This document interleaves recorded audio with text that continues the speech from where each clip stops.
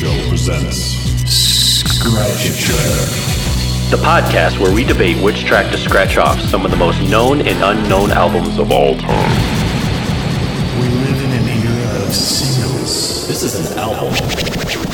People no longer listen to an album for the work it truly is. It kind of defines a band. It's just not something that people relate to nowadays. We've all gotten the dreaded. It started out as a game. Which track on the album would you scratch out if you had to?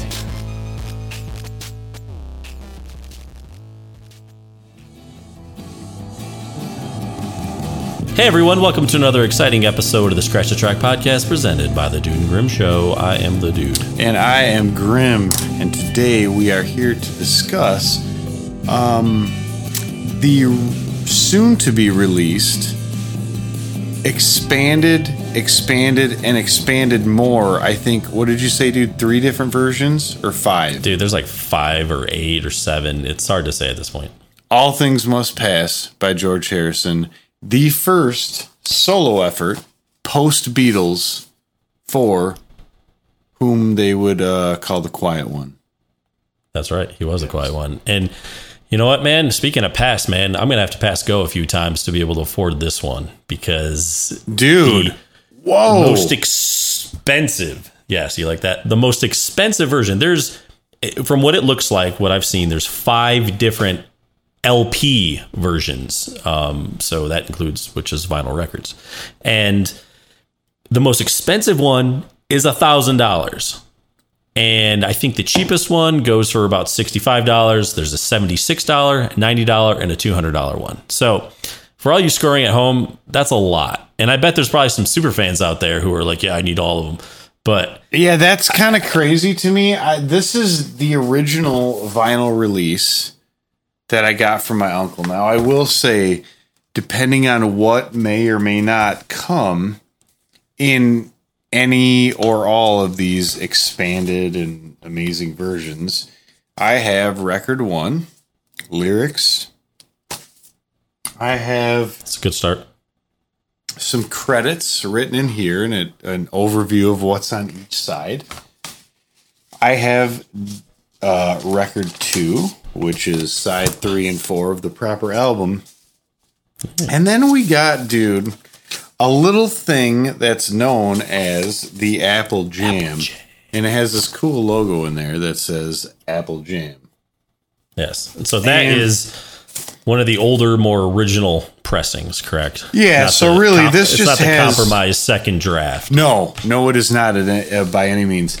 This only has a few songs on each side. So as you would see if you looked up the original pressing, you got Out of the Blue, which I really do like. It's Johnny's Birthday, Plug Me In on side 5. And then side 6 is I Remember Jeep. And the Immortal, Thanks for the Pepperoni.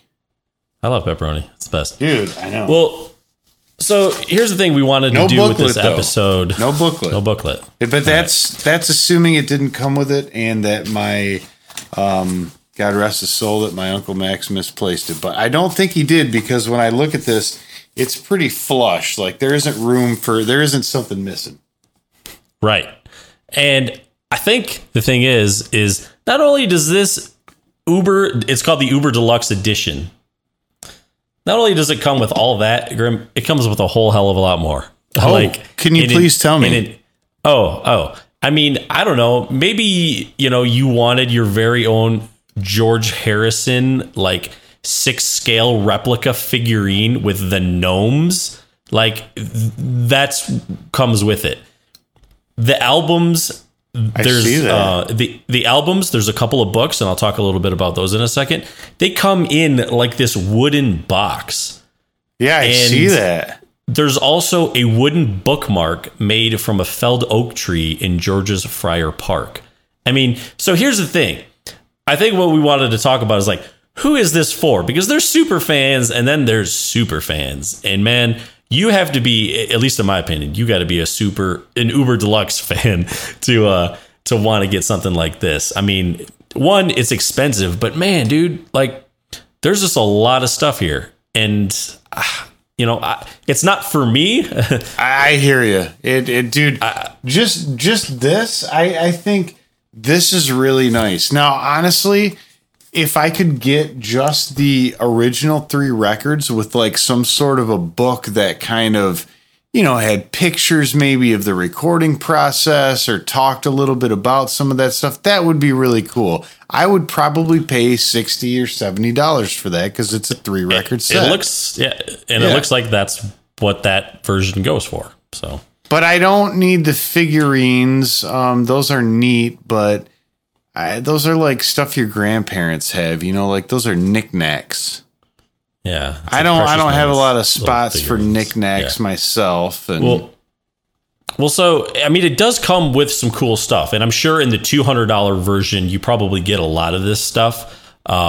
Just not necessarily maybe the wooden box and everything like that. But there is basically a 96-page scrapbook that her name is Olivia Harrison, correct? Is that his? Yeah, I believe that's his wife. That has like photos and lyrics, and it says diary entries and studio notes and stuff like that. And then a 44-page book. This would be kind of cool, kind of chronicling the making of the album through like interviews and stuff like that. So now I think that would be very interesting because I have nothing like that. Yeah, but dude, and I'm going to get the name of this wrong. The $1,000 version comes with a copy of Paramashana Yogananda's book, Light from the Great Ones. Okay. And it also comes with some Rudrakasha beads made in a custom box. Yeah. We'll go with that. I don't know. Yeah. Yeah. And I mean, that's cool and all, but man, dude, like, I mean, he must, you know, it's been chronicled. He was, you know, obviously he dabbled in a lot of that stuff, but man, I don't know. And go ahead. No. I was going to say, really want you to finish. Yeah. Well, here's the thing. Just in case you did want to buy this. Now, when I looked this up on the Sound of Vinyl, which is where I get a lot of my vinyls from, they are limiting 4 units per order. So you can only get 4 of them, just so you know. Just in case you wanted to, like... Dude, that ruins... I know. That ruins everything for me. It does. It was does. only one. That just ruined our monetization. No, yeah. Yep. But, you know, one question I had for you, and we talked a little bit about this offline, was, you know, this comes with a lot of demo recordings and like take 1 of this song and take 5 of this song. And for me personally, I'll listen to those once or twice. And then after that, I'm kind of good. I mean, is that kind of where you stand with this? Yes. Now let me think. I want to say there was one song here that I remember. I think I got like a version of this on CD that had some deluxe stuff, right? In a very limited capacity. And as it was nice packaging, and right, it was like cardboard packaging instead of your standard plastic. Yeah, it was quite nice. Case. Sure that exists somewhere in my life. I don't know where. I'm trying to think of what it was, but there was one of my favorite songs off here is. If not for you, I don't know. Wow. I'm just gonna look at the list because that's apparently more. Let It Down. Now, there was a version of Let It Down that was acoustic and was unreleased that I really liked, probably more than the album itself. Sure. But those are the that's cool an outlier, dude. Versions. Yeah, it is. But like you said, that's an outlier. I think under, you know, most normal circumstances, I would agree with you. Rarely am I like, oh, dude, you have to hear the ballad or the demo of the Ballad of Sir Frankie Crisp, in parentheses, Let It Roll, because it's so much better than the original. That's an outlier. Well, and what we've noticed from a lot of the kind of Bob Dylan special editions and stuff like that, they'll have, take 6 of this song and take 4 of this song. And because he did record a lot of his stuff live with the band, and that can be cool. But if it's I mean, pretty much the same as the album version. Like, I don't know. That doesn't do anything for me. Dude, that really actually irritated me when I bought not Like a Rolling Stone, but Highway Blonde on 61 Highway 61. Revisited on vinyl, because one of my favorite songs in there, Like a Buick 6, I was very much used to the version that I knew from like having this on CD. And then when I bought the vinyl, they put a different version on it. And I was kind of like, that's really great and all, but I think the other one's better. Yeah. Just me, just personally. Well, this also does come with the CDs, and it comes with a Blu-ray version as well. And I guess the Blu-ray comes with the original, the stereo mix, but also a 5.1 and a Dolby Atmos mix. Now, to me, this personally isn't the type of album that I'm like, hey, I need to listen to this. I mean, this isn't Dark Side. This is not Pink Floyd. Agreed. Or even some of the Beatles stuff. Now, the production of it's good. There's nothing wrong with it. But it's not that. Yeah. Totally get you, man. I totally agree. Yeah. I mean, I was interested. I remember when Yoshimi Battles the Pink Robots came out, and one of the things they did was they did a 5.1 surround sound mix of that. And I thought to myself, that would be cool as hell in a really good environment to hear that. I would like to hear that, because that album is produced in just such an interesting kind of crazy way that it could lend itself really well to that. But I am completely in your camp with All Things Must Pass. Love the album, but I wouldn't really, put it on like the top 10 list for you need to hear this in 5.1. 5.1. You're like, man, look what they did with the panning. It's like the acoustic guitars going around your head. Like that's just not, I'm sure, the type of production that went into it. So, and I don't think that's how it was meant. Quite honestly, I mean, what do I know? But it just doesn't sound like it was meant to live in this crazy world where you could do all this other stuff with it. It was pretty awesome how it was. Yeah. So this is the 50th anniversary of it, which is pretty cool, man. That album's been around for 50 years, so we're old. But so it comes out. It's going to actually be released August 6th, and kind of like we said, hey. Who do you think this is for? Is anybody out there really going to buy it? Is there a certain version that you would be looking for? Do you care about the demos or all the different takes and stuff? Or you just kind of want the basic $65 or $75 version? I would probably go for one of those personally.